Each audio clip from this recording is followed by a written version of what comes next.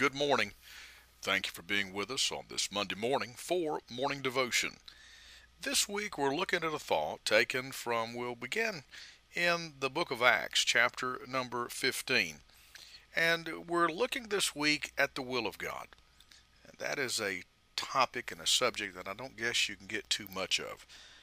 So many people seem to be confused as to what the will of God is and even where to find the will of God, even where to look for it.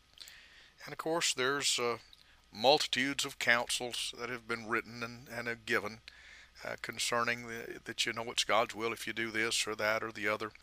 And of course, in this hour, there's a lot that are looking for signs and wonders to try to confirm the will of God. But obviously, we believe that the basis for the will of God is found right straight in the Word of God. And anything that is contradictory to this book that's not from God. It's not a sign from God. God does not contradict His Word.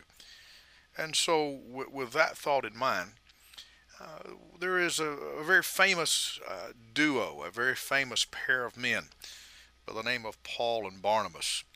They have together gone out and have seen great results in their first missionary journey, and God has blessed them mightily.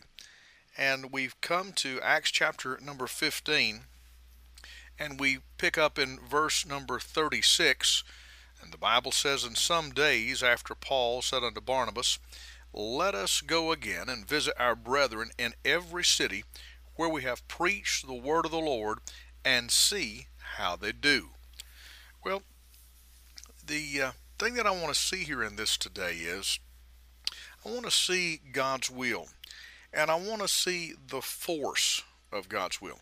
Now, I did not say God forces His will, but rather the force of God's will. How does God's will manifest itself oftentimes in this service? Well, I think about Elijah there on Sinai, and I think about how that the rocks break and the mountains shook and the fire fell.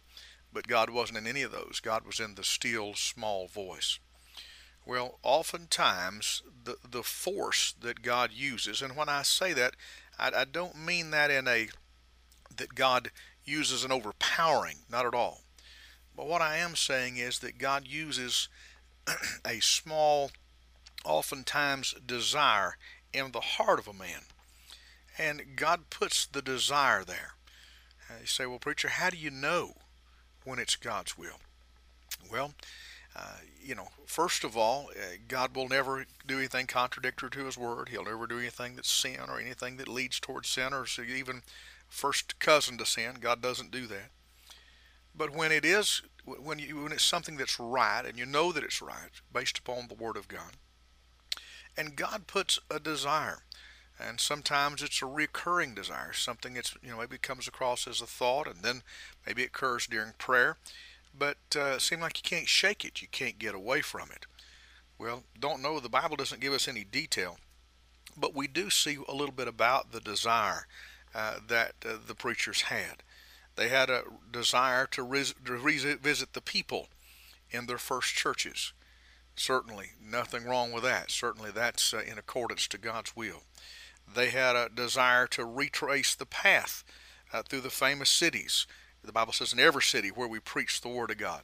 Certainly nothing wrong with that.